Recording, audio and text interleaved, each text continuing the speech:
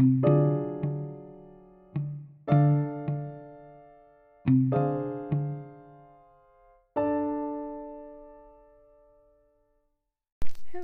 and welcome back to a new episode of Spill the Murder. So, today, like I said in the last episode, we're going to do 3 stories in one.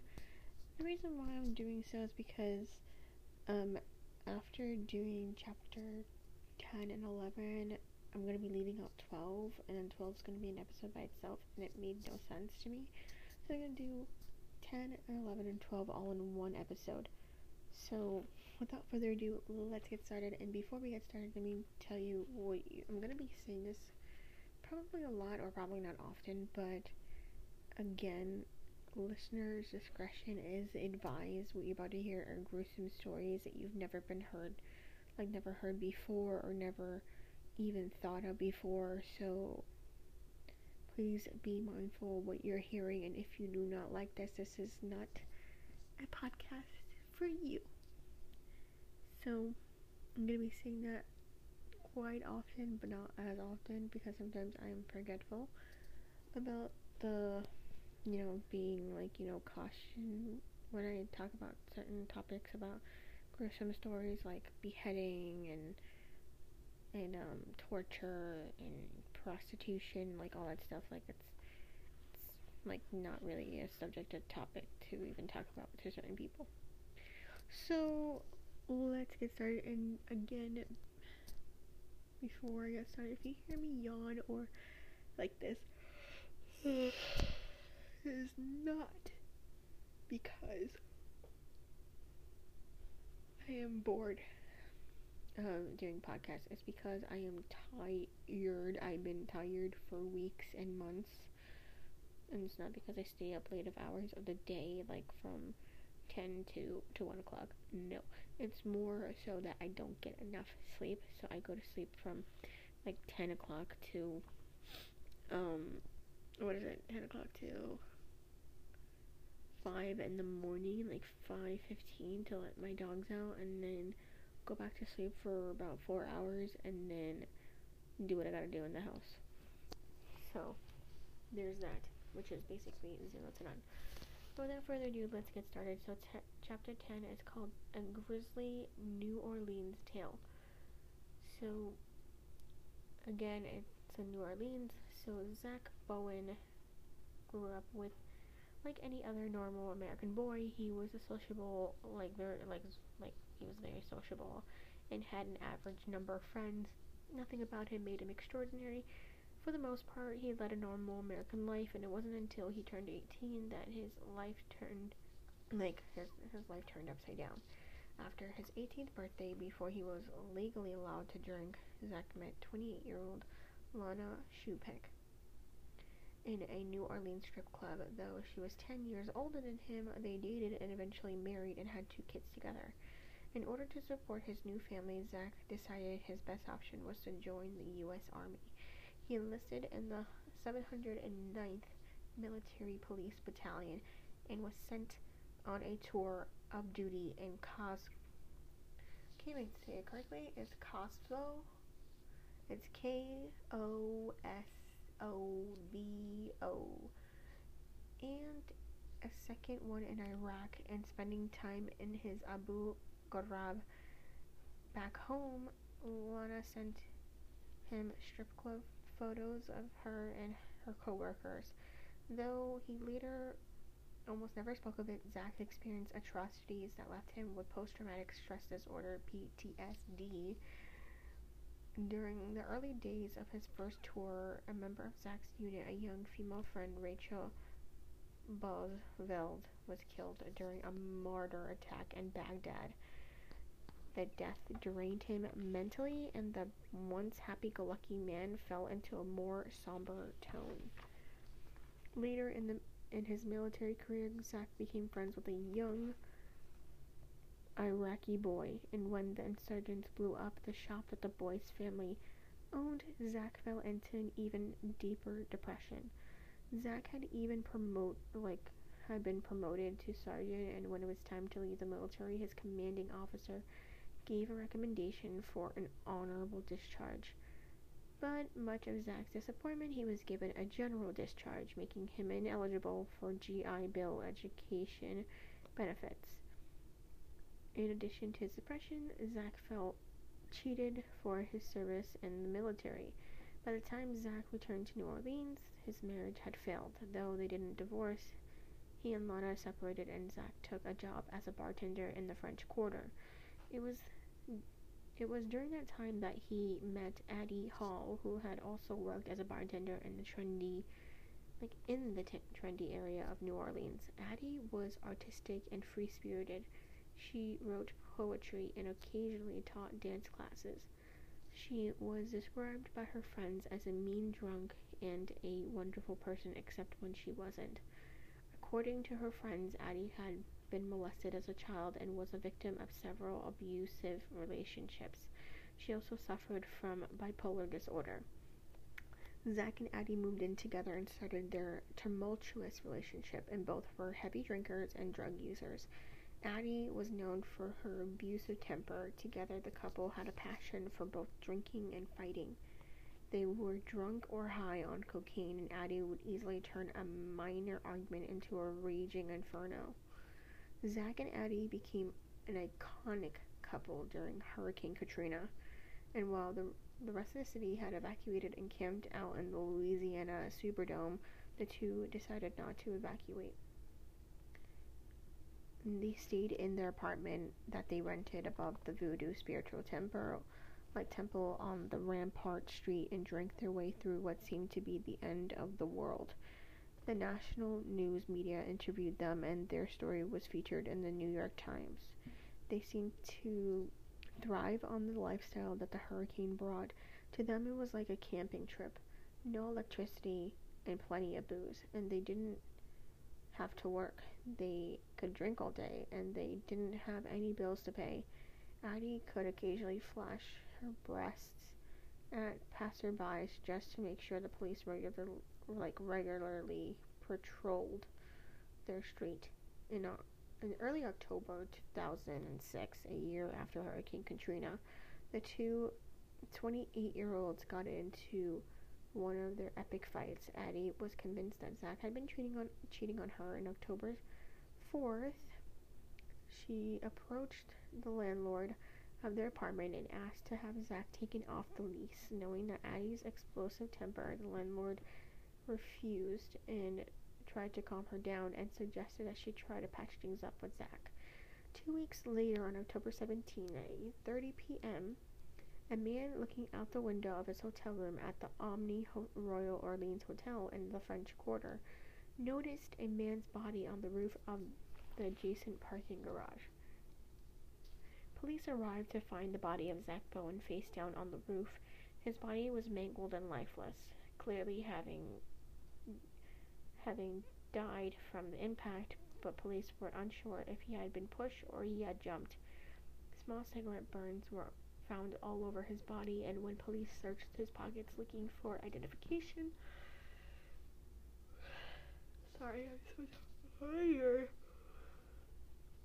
they found a note that said, quote, "This is not accidental. I had taken my own life to pay for what I took. If you send a patrol at 826 North Rampart, you will find the dismembered corpse of my girlfriend Addie Hall, in the oven, on the stove, and in the fridge, along with full documentation on the both of us and a full signed confession from myself. The keys are in my right front pocket, are for the gates. Call Leo Watermere to let you in. Zach Bowen," end quote. When police arrived at the Rampart Street apartment, the first thing they noticed was the temperature. The air conditioner was running full blast, and it had been turned down to 60 degrees, presumably to slow the rate of decomposition. The walls of the apartment had been spray painted with red paint. Quote, "Please call my wife. I love her. I'm a total failure. Look in the oven. Please help me stop the pain," end quote. On the stove was a pot with Addie's charred head in it, In another pot was human hands and feet, and a roasted pan inside the oven contained arms and legs. All were burnt beyond recognition. Potatoes and carrots were cut up in a cutting board next to the stove. Investigators noticed what seemed to be Cajun seasoning on the limbs, but from the burnt condition of the body parts, it's believed his intention was not to eat them. It's assumed Zach cooked the body parts in an attempt to remove the tissue from the bones for easier disposal. In a larger plastic garbage bag inside the refrigerator was a torso of Addie Hall. Addie kept a journal, and Zach had filled it in a last 8 pages. And it was a confession in horrifying detail of how he killed his girlfriend, stating today, quote, "Today is Monday, October 16th, 2 a.m. I killed her at 1 a.m. October 5th. I very calmly strangled her, and it was very quick. Halfway through the task, I stopped and thought about what I was doing, and the decision was half the first idea, and moved to plan B. The crime scene you see now in came after a while, and I scared myself not only by the action of calmly strangling the woman I loved for 1.5 years, but my entire lack of remorse. I've known forever how horrible a person I am, ask anyone," unquote. The note mentioned that he had sex with her body several times after strangling her and would drink in the apartment with her body until he passed out. He went to work as usual, and when he got home from work, he removed her body to the bathtub and dismembered her with a handsaw and a kitchen knife. When police arrived, the bathroom had been thoroughly cleaned. In his suicide note, Zach also explained the cigarette burns on his own body. He had burned himself one time for each year of his life as punishment for his failures. And Zach Bowen had demons of his past war experiences, and there's no place like New Orleans for a demon story. In the years afterwards, the house of 826 North Rampart became a tourist attraction, infuriating the couple's friends and family. 8 years after the murder/suicide, a documentary was called Zach and Addie, and the film featured a woman named Margaret Sanchez. Margaret was a friend of both Zach and Addie and spoke of her relationship with the couple and of the nightmares she still had the years after. She hypnotized or hypothesized, technically hypothesized, not hypnotized because that makes no sense. She hypothesized that Addie may have killed herself rather than Zach killing her. On June 6th, 2012. Oh, good lord, I'm still tired. Sorry. On June 6, 2012, in a disturbing twist of the story, Margaret Sanchez and her boyfriend, Terry Sparks, walks into a New Orleans strip club called Stilettos and asked about getting a threesome with one of their dancers for a private party. Unable to find a willing girl, they went to another bar called Temptations. There, someone pointed them in the direction of a young girl with purple hair named Jaren Lockhart, and they told the couple she was desperate to make some money. She was indeed desperate and quickly said yes to their proposition.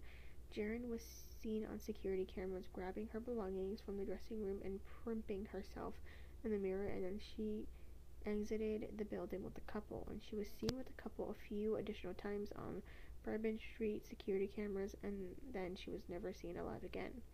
Jaren Lockhart dismembered body parts washed ashore days later on various beaches in Mississippi.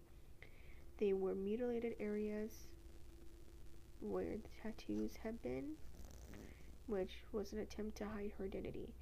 When Sanchez and Speaks were arrested, Speaks' computer had recently been wiped clean and his car reeked of cleaning products.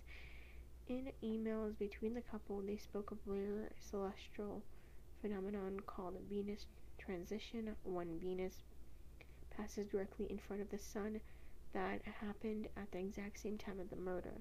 Cadaver dogs reacted to the scents in the couple's backyard, and shrubbery, burn pile, and a trash can inside The burn pile, investigators found remnants of women's underwear and pieces of a cell phone, and several parts of Jaron Lockhart's body were never recovered. During the trial, forensic pathologists explained her death and dismemberment in graphic details. Members of the jury were seen openly weeping and sobbing. Terry Speaks was convicted of second-degree murder and sentenced to 2 life sentences. 1 day later, Margaret Sanchez pleaded guilty to manslaughter and obstruction of justice and conspiracy to obstruct justice. She was sentenced to 40 years in prison. But they never really mentioned how long Terry Speaks is going to be spending his, days in jail. They never want to mention, how many years he's serving. It only says that he was convicted of second-degree murder and sentenced to 2 life sentences. Nothing more. Now we move on to Chapter 11, the Alligator Theory. At the southwest corner of Georgia, where it meets the border of with Florida, the Chattanooga and the Flint River join to form Lake Somali. The lake was artificially formed by Jim Woodruff Lock and Dam in the 50s. From there, the water flows 500 miles south through the Apalachicola River toward the Gulf of Mexico. The shallow water was full of stumps from trees that were there before the lake was formed. The stumps created problems for the boaters that used the lake for fishing and duck hunting, but that didn't discourage the 31-year-old Mike Williams. Every chance he got, he would make the 50-mile drive from Tallahassee, Florida, to go to his favorite duck hunting spot. Mike got his first taste of duck hunting when he was 15. In high school, Mike was a jock. He was a star football player, student body president, and was active in Key Club. If you don't know what Key Club is, it's basically a club where you do community service. I've actually one time attended an orientation of it, and I'm not saying I completely wanted to join it. I just wanted to see what the hell it was, and I stand by what they do. Key Club. I understand what Key Club does, but I cannot devote my time and effort into doing Key Club. So that's why I went to an orientation of it, first time around, and that was basically it, and I stopped going. And North Florida Christian School was also where he met the love of his life, Dennis Morrell. Well, technically, Denise Morrell. It's like Ginny's, but Denise, who was a cheerleader at the same school. Denise and Mike dated, and after high school, Mike went on to Florida State University in Tallahassee, where he majored in political science and urban planning. If people do political science, I applaud you, because I don't understand it to its finest point whatsoever, so I applaud you for doing that. He worked his way through college as a property appraiser, where his boss, Clay Kičevo, said that he was the hardest working man I ever saw. Mike and Denise married in 1984, and in 1999 had a baby daughter named Ainsley. And by 2000, Mike had built a real estate business and was making over $200,000 a year. December 16, 2000 was a special day for Mike and Denise. It was their 6th wedding anniversary. They had plans to celebrate their evening, but Mike wanted to start the day with a quick trip to the lake for some duck hunting. It was mid-December and very cold and stormy, but he was determined to get some hunting in. Mike woke up early and grabbed his gear, loaded up his Ford Bronco, and towed his boat out to Lake Somali before dawn. Leaving that early morning, Mike should have been at home long before noon, but when he hadn't returned home that afternoon, Denise was frantic. Mike wasn't answering his cell phone, so she called her father, who then called Mike's best friend Brian Winchester. Together, the two men drove to Lake Simone late that afternoon to look for Mike. And when they arrived at the boat launch where he usually parked his Bronco, was nowhere to be found. They searched the area, and just before nightfall, they found his Bronco and boat trailer parked 75 yards away at a muddy boat launch that he normally would never use. It would have been very unlike Mike to park where his normal boat launch was available. As darkness fell, the wind picked up and the temperature dropped at 19 degrees. The wind and pouring rain made a further search impossible, so they waited until morning. The next day, Denise's father, Brian Winchester, and the Fish and Game Department continued their search for Mike. The morning they found Mike's boat was 300 yards from the boat launch. Strangely, it was 300 yards in the opposite direction that the strong winds had blown that night. Inside the boat was a shotgun, still in its case, though it wasn't the shotgun that Mike normally used for duck hunting. It also found hunting equipment and duck decoys. But there was no sign of Mike. Searchers assumed that Mike's boat may have hit a stump in the lake and that he had been thrown overboard from his hip waders boots on, and the divers was sent to search the murky lake. Helicopters scoured the lake from the skies, and hundreds of man-hours were put in by several law enforcement agencies. Days turned into weeks, and weeks turned into months, but Mike had simply vanished. Because the lake was filled with stumps and his hip waders were missing, law enforcement assumed Mike had fallen overboard and drowned. His boots had most likely filled with water and pulled him under. The lake was also known for being alligator infested, and it was believed that after he drowned, he had been eaten by alligators. The case was treated like a missing persons case. 6 months later, a hunting cap was found floating on the surface of the water.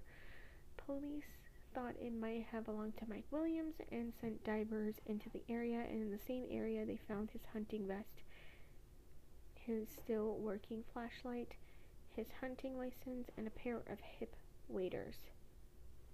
In the state of Florida, a missing person can only be declared deceased if only they're missing for 5 years. But only 8 days after Mike's belongings were found in the lake, Denise Williams successfully petitioned the state to have his death certificate issued. With the valid death certificate, she was now able to collect Mike's 2 life insurance policies totaling to $1,500,000. So, yeah, and this was 2000. So, I don't know how much that is in today's currency. If you search it up in today's currency, it's probably going to be a lot more than that. And as years went by, Mike's mother, Cheryl Ann Williams, wasn't buying the whole accidental death theory.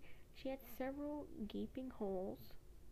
She saw several gaping holes in the official story and started her own investigation. Cheryl wanted a criminal investigation opened into his disappearance, but Mike's widow, Denise, threatened to cut off access to his granddaughter, Ainsley, if she did. Ultimately, Cheryl lost access with her granddaughter and pursued the death of her son. The first thing that stood out to Cheryl was none of the items found 6 months later after Mike's disappearance seemed like they had been submerged in for 6 months. The hat and jacket were pristine and free of mud and algae. The hip wader boots had no teeth marks, nothing to indicate an alligator attack. Even his hunting license was still legible after spending supposed 6 months in the murky lake. She also contacted alligator experts that supplied her with an important fact. Alligators don't feed in temperatures below 40 degrees. They go into a state called brumation. Similar to hibernation, alligators become lethargic and their metabolism slows down significantly. They dig themselves into a bank of the lake and go dormant until the weather gets warmer. The temperatures when Mike disappeared, like when he disappeared in December, were well below freezing, and there was no possibility that he could have been eaten by alligators. Additionally, alligators don't eat people whole. When alligators do attack humans, they bite, chew, and tear the bodies. There was always pieces left to be found, and in the history of Lake Samole, there had been a total of 80 deaths there. Mike's death would have been the only one in which a body had not been found. There were other inconsistencies Cheryl found. Mike's boat was full of gasoline when it was found. If he had fallen out of the boat while it was running, the boat's motor was designed to circle endlessly until it ran out of gas. Mike's friends also verified that he would never have worn his hip waders while driving the boat. He would only put them on once he reached a hunting spot. The most significant sign for Mike's mother was the fact that his widow, Denise, was issued a death certificate after 6 months and awarded the life insurance claim. There were two policies, one for $1 million written for just 6 months before he vanished, and an insurance agent had sold him the policy was his best friend Brian Winchester. 5 years after Mike's disappearance, Brian Winchester and Denise Williams were married. This solidified Cheryl Williams' suspicions. Mike Williams was not in that lake, and she knew it. She spent years trying to get investigators to take a second look at the case. Every Sunday, Cheryl would be found in Bradfordville, holding a giant missing sign on the side of the road and hoping that someone might see his face and remember something. She took up donations and paid for huge billboard signs, flyers, posters, and websites. Nothing seemed to help. Cheryl never gave up. She sent over 240 letters to the then governor of Florida, Rick Scott. Every single letter went unanswered. She regularly placed full-page ads in Tallahassee Democratic newspaper. An open letter to Governor Rick Scott read, "Dear Rick Scott, 15 years ago today, December 16, 2000, my son, Mike Williams, supposedly drowned in Lake Samole, Sneads, Florida, while on the solo duck hunting trip. After a 2-week search of the lake, Mike's body was never found. I was told by Florida Fish and Wildlife Conservation Commission's officers that my son fell out of his boat and drowned and eaten by alligators. Governor Scott, there's only one problem. Alligators do not eat in cold weather. They hibernate. It would have been physiologically impossible for an alligator to eat anything much less than 5'10" and 180-pound man." Mike was declared dead 6 months after his disappearance when planted evidence surfaced in the lake. His wife collected millions of dollars in life insurance and then married his best friend. It took me 3.5 years to get criminal investigation into Mike's disappearance. Because of this investigation, I lost access of his daughter. FDLE had the lead investigating agency has been the leading investigating agency since February 2004. I still do not know what happened to my son. His case is now considered an active cold case. Nothing is being done to find Mike or his murderers. In May 2012, in a face-to-face meeting in front of a witness, I was told by FDLE investigator Miss Williams, "You no longer have an investigation because you do not do things the right way." In other words, Governor Scott, I talk too much. Governor Scott, I have written a letter to you every day since you took office. You do not see my letters because they were sent over to FDLE, the very agency I am complaining about. Governor Scott, would you please appoint a special prosecutor from another part of the state to investigate my son's disappearance? As a parent yourself, can you imagine the undying agony of not knowing where your daughters are for the past 15 years while simultaneously being lied to, ignored, and being called lazy by law enforcement officials when the facts clearly prove otherwise. Please help me find my son, Cheryl Williams." End quote. Cheryl's efforts fell on deaf ears but she never gave up hope. By 2016, the marriage between Denise and Brian Winchester was falling apart. Things had begun to sour in 2012 due to Brian's sex addiction, and Denise filed for divorce in 2015. On August 5, 2016, just before the divorce was being finalized, Winchester told a friend that he thought the police were after him, and that once she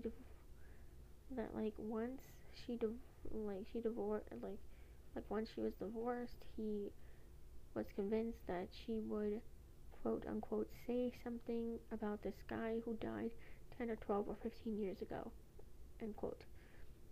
Brian Winchester hid in the back of his wife's car and waited for her to arrive, and when she got into the driver's seat, she felt a gun barrel jammed in her side as she climbed over the seat. Winchester grabbed her phone and told her to drive, and he told her that because she had blocked his texts and refused to take his calls, and he had no choice. He held her against her will for over an hour until she finally pulled into a drugstore parking lot and parked next to the front door. He threatened suicide if she divorced him, telling her he had nothing to live for.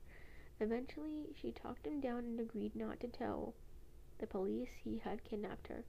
After he released her, Brian apologized for what he had done, and she drove straight to the police station. Brian Winchester was arrested for kidnapping, domestic assault, and armed burglary. 2 of the charges were felonies, and Denise asked for a restraining order and claimed she was so distraught she hadn't been able to eat or sleep for weeks.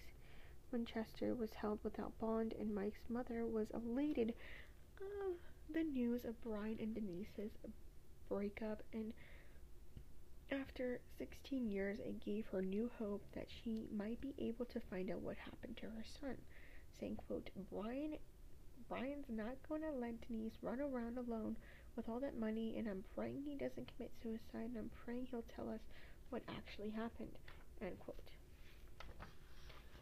So continuing on, she added that she was alone among her family, holding out hope that her son was still alive. Brian Winchester sat in jail for over a year waiting trial, and during the trial, the prosecuting attorney told the media that he hoped that the case would help solve the disappearance of Mike Williams, but there was no mention of Mike at all during the court proceedings. Finally, December 2017, Winchester was sentenced to 20 years in prison for kidnapping plus another 15 years for probation.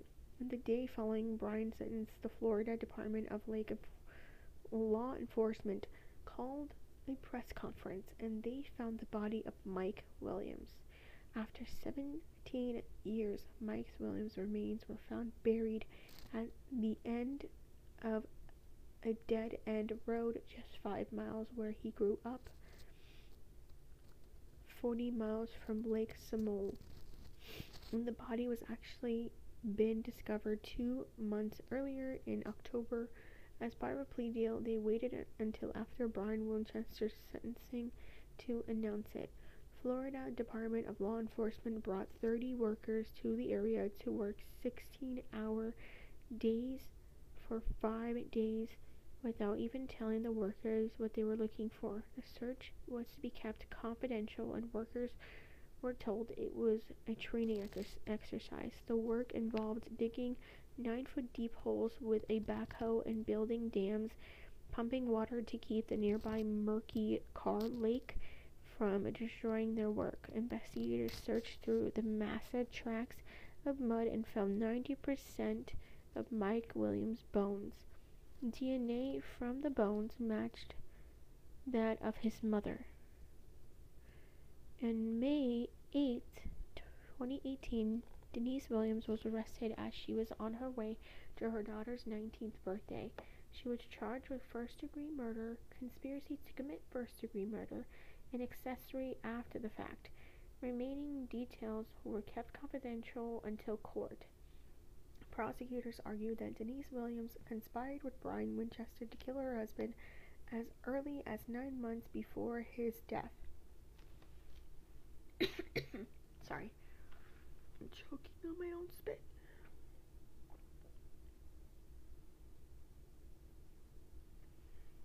At court, prosecutors played the audio recording of the police interview with Brian Winchester after his kidnapping arrest. Brian confessed to killing Mike Williams in cold blood, but claimed the whole thing was Denise's idea. Brian Winchester took the stand to testify against Denise when he told the court he had been having a relationship with Denise ever since high school. They both married other people, but continued their affair off and on and frequently double dated with their spouses. He explained in 1987 their affair snowballed and they began a steady affair for the first 3 years of Mike's life. Winchester explained that because of Denise's religion, her family would never forgive her for her divorce.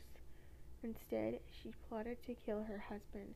Denise suggested several methods of getting rid of him, such as faking a boating accident in the Gulf of Mexico for both her husband and Brian's wife, Kathy, but Brian didn't want his children to grow up without their mother. Other ideas involved a robbery at Mike's work, but they eventually agreed to make it look like a hunting accident.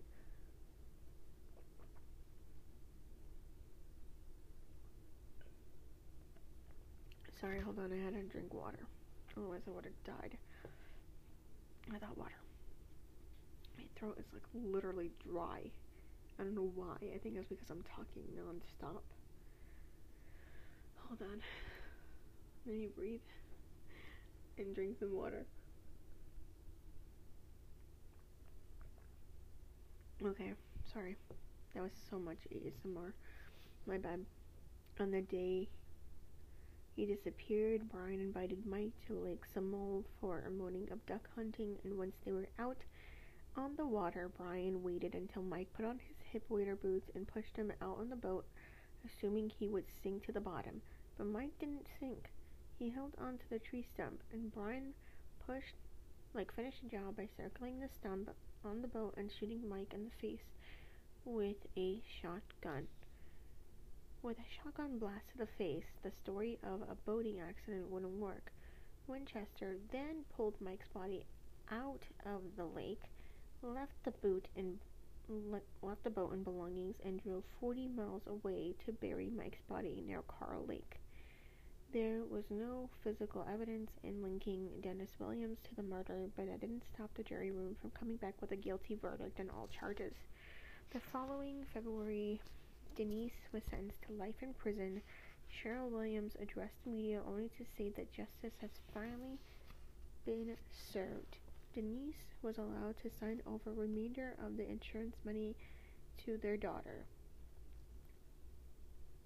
Ainsley, in order to avoid prosecution for insurance fraud. As a part of the agreement, no part of the insurance money was to be used for Denise's legal defense.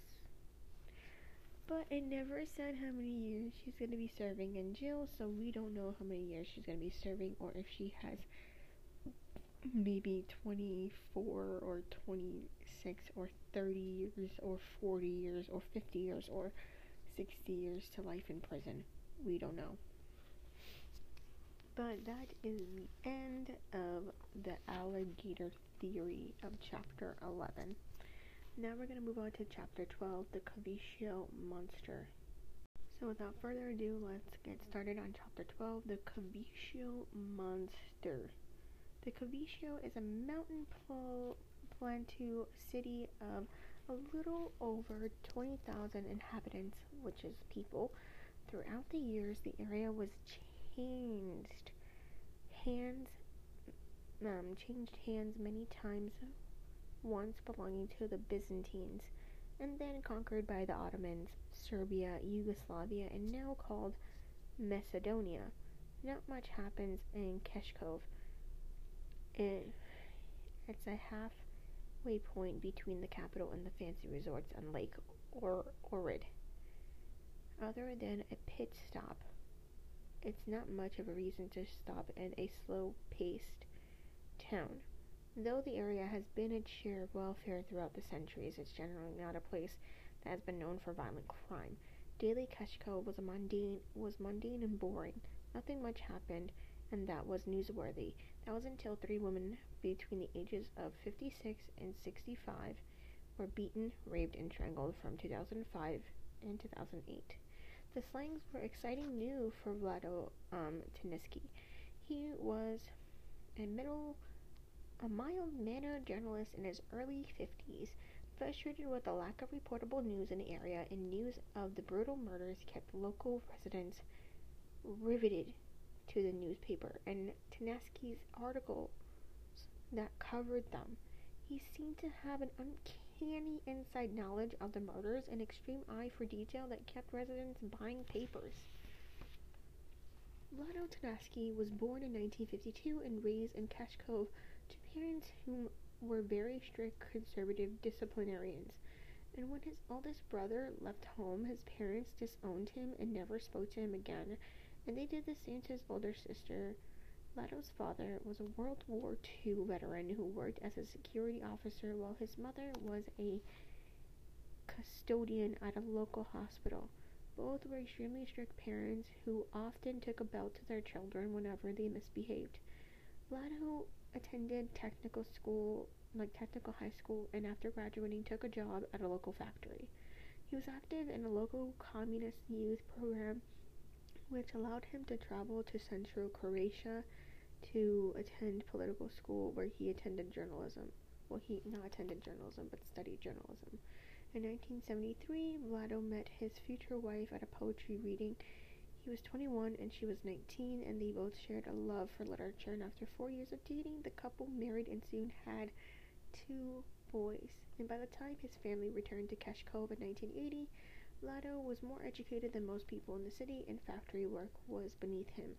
His wife had finished her law degree, and he initially worked at Radio Kičevo, then advanced his career to become a journalist, and he was a staff reporter for Nova New Macedonia, the largest daily newspaper in Macedonia, based in the capital city of Kičevo. Though his father was a loner, he had a tumultuous relationship with his mother. Vlado moved his parents in with him and his family. Vlado's father later recalled saying, quote, "His mother took her younger son's abandonment very hard, and then daughter Trajanka went to work in Kičevo, and Vlado was the only child in the household left to take care of his parents. So when I married him," this is what Vlado's wife said, "so when I married him, we both decided to stay and live with them," end quote. Over time, Teniski became a very talented writer, and besides his journalistic writings, he also wrote poetry, short stories, and several novels. As technology progressed, he remained nostalgic, longing for the old days of communism, as opposed to capitalism, and preferring a typewriter and paper over computers. Living in a small town outside of the capital and his penchant for nostalgia both took a toll on his career, and Vlado was passed up for many articles. He was assigned to cover stories taking place in his own small town. It was such a quiet town that didn't leave much. In 2003, his full-time staff position at the newspaper had been eliminated, and Teniski had worked as a freelancer, selling a story whenever he could. Though his parents lived in his home, Teniski's father spent much of his time alone at his family's summer cottage several miles away, and in August that year, he hanged himself in the cabin. And just 4 months later, his mother accidentally overdosed on sleeping pills. Teniski's life reached a low point, but journalistic work was suddenly about to pick up in Kičevo. In November 2004, a 61-year-old retired custodian Matra Simjonoska had gone missing. Oh my god, I keep doing that. Has gone missing. She lived in the same neighborhood where Tanaski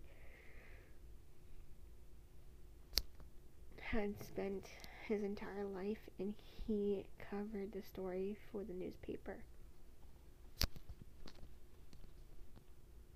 The theories swirled throughout the town about Mintra's disappearance, and she was known to have many lovers. Had she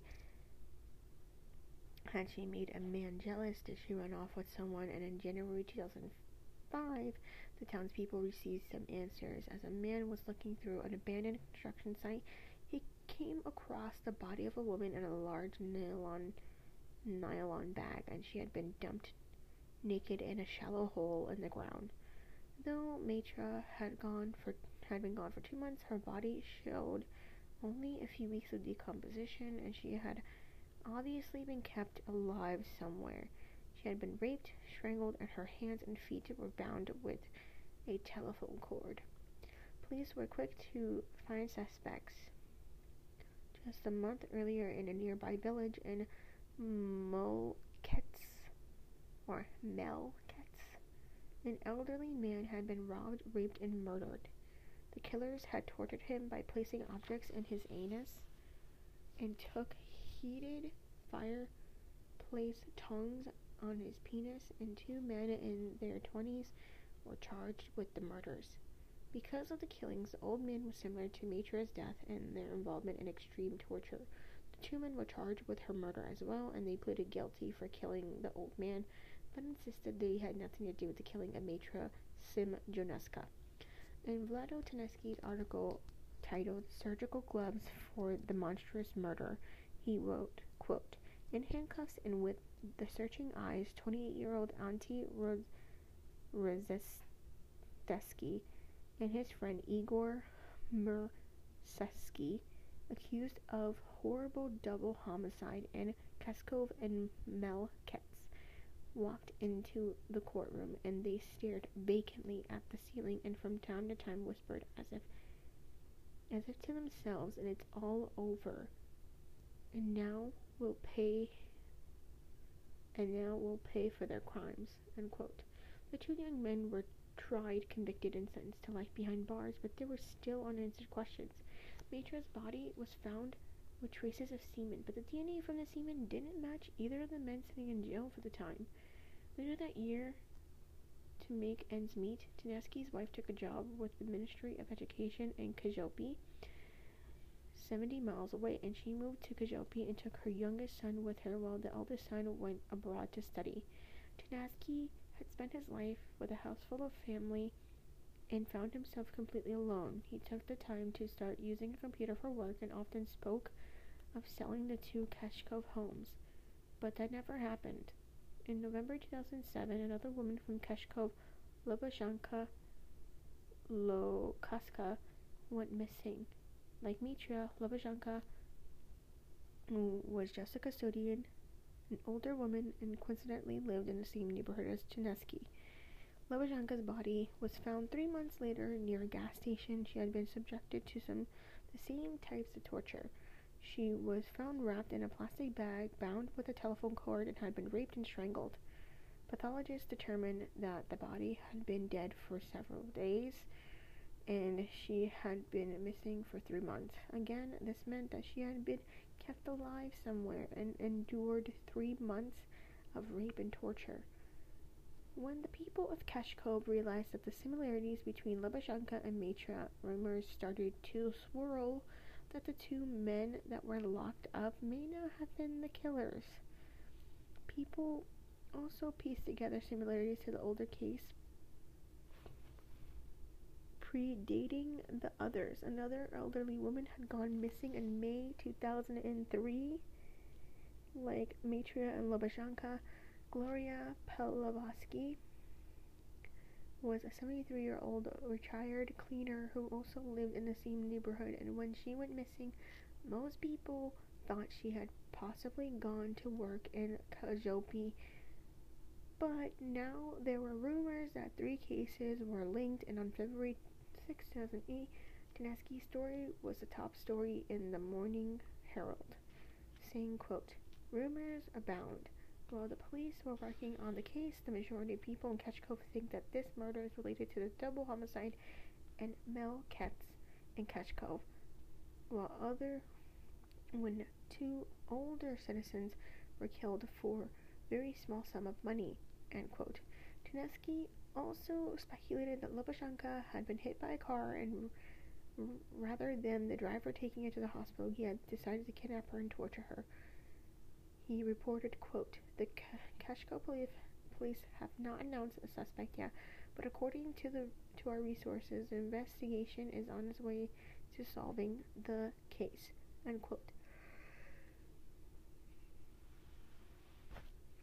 Just 3 months later, another body was found, and Zalba Telemaska was a 65-year-old custodian at a local school. Again, she was from the same neighborhood as Tanaski and the other victims with the same profession. Zanava's body was found near a soccer field on top of a trash heap. Her body was placed inside a plastic bag, wearing only her nightgown. She had been savagely raped and bound with a telephone cord and strangled. Zaniva had 5 broken ribs, 13 cuts on her skull, and she had been raped with a glass bottle and several other items, including a vial of aftershave and cotton balls and gauze.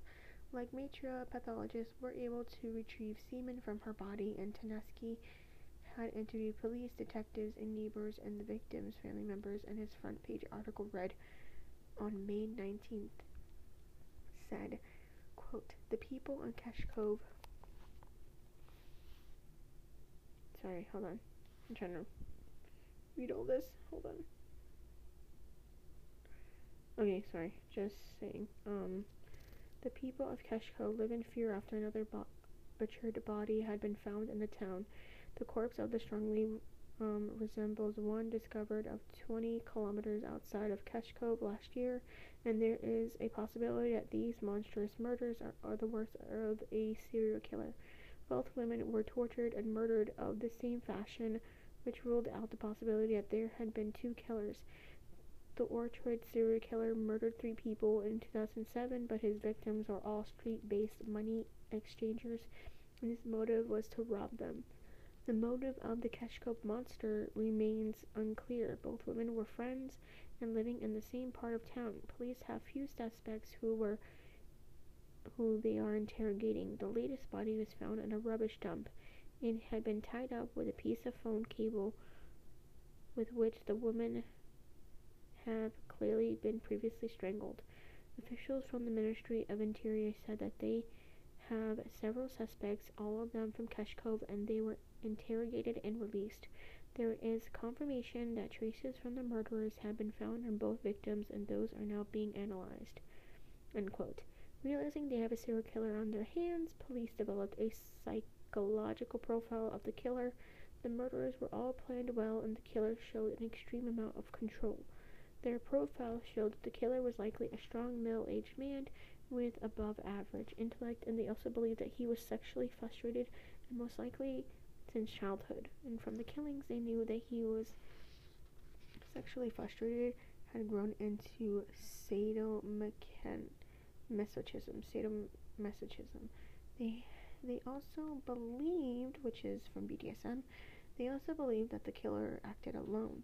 Next to Zaniva's body, police found an old jersey from the blood traces on it, and the blood type was B positive, not hers. The police interviewed over 150 men and eventually narrowed the list of men down, and their next steps was to test them for DNA that could match the semen samples. One of the suspects was Vlado Tanaski himself. Vlado had known all the victims. They all knew his mother and worked as cleaners, but just as his mother had. But the thing that caught police's attention was his articles published in a newspaper. Tanaski seemed to have information about the killings that had not been released to the public. Specifically, he reported the telephone cord that was used to bind Zaniva.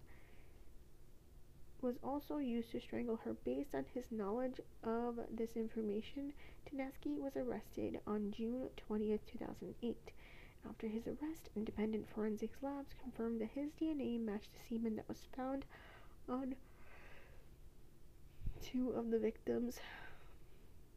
They also confirmed that they found 7 hairs near Levashenka's body that belonged to Tanaski, and the old jersey found near Zuniva's body belonged to him, and the green nightgown that she was wearing belonged to Tanaski's mother, suggesting that he dressed the victims as his mother before raping and kidnapping them.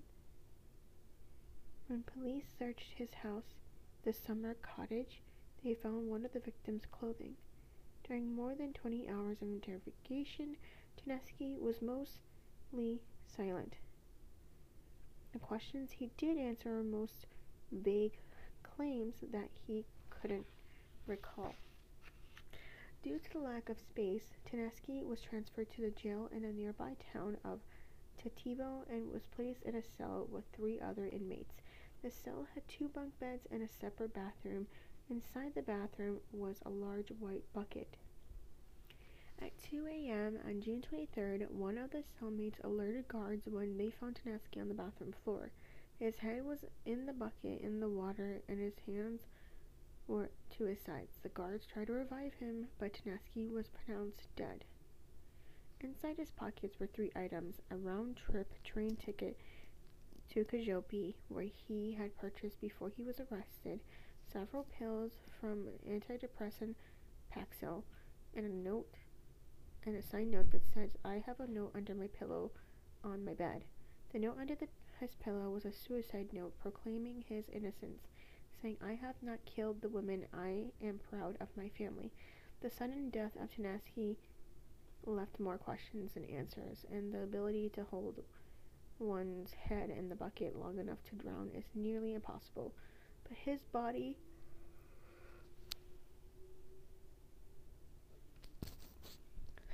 showed no defensive wounds that would indicate he was forced into the bucket, and there was no signs of a struggle. Conspiracy theories of the case spread throughout Macedonia. Was he the victim of waterboarding? Were the police protecting the real killer? His military record shows his blood type was O positive, which was different to the blood found on the old jersey. Ultimately, there was no motive for the police or other cellmates to want him dead. The police wanted him to seem tried in court. The only person to benefit from Tanaski's death was Tanaski himself by avoiding a lifetime in jail. And that is the case of the Kičevo monster of Chapter 12. Now we're going to move on to True Crime Case Histories Volume 5, and that we're going to hear some interesting stories. That one, there's a story of an Amish man tormented the threat of hell and had killed his wife because he thought that she was the devil. And there's also a Roman Catholic priest that ritualistically butchered a nun and stabbed an upside-down cross into her chest and anointed her with her own blood. And then there is a story that you read about a young, intelligent man that would rather kill his entire family with a crossbow than tell his girlfriend that he had been lying to her. You also hear about a suburban housewife that endured 30 years of abusive relationship before smashing her husband's skull with a hammer. And then 3 stories in the volume will take place in Washington State, in one which a young girl ran away from her Seattle home in 1970s. For 30 years, her parents believed she was a victim of Ted Bundy until the real killer was finally caught. And another sexual sadist fancied himself a werewolf when he stalked and butchered his prey in unspeakable ways. And that is going to be in the next chapter. So in the next one, we're going to hear about the homeschoolers, which is chapter 1 of volume 5, and then we're also going to hear chapter 2, the submarine case. That is it for today. I hope you guys enjoyed these 3 chapters, and have a great day. I'll speak to you guys more in the next chapter. Bye bye.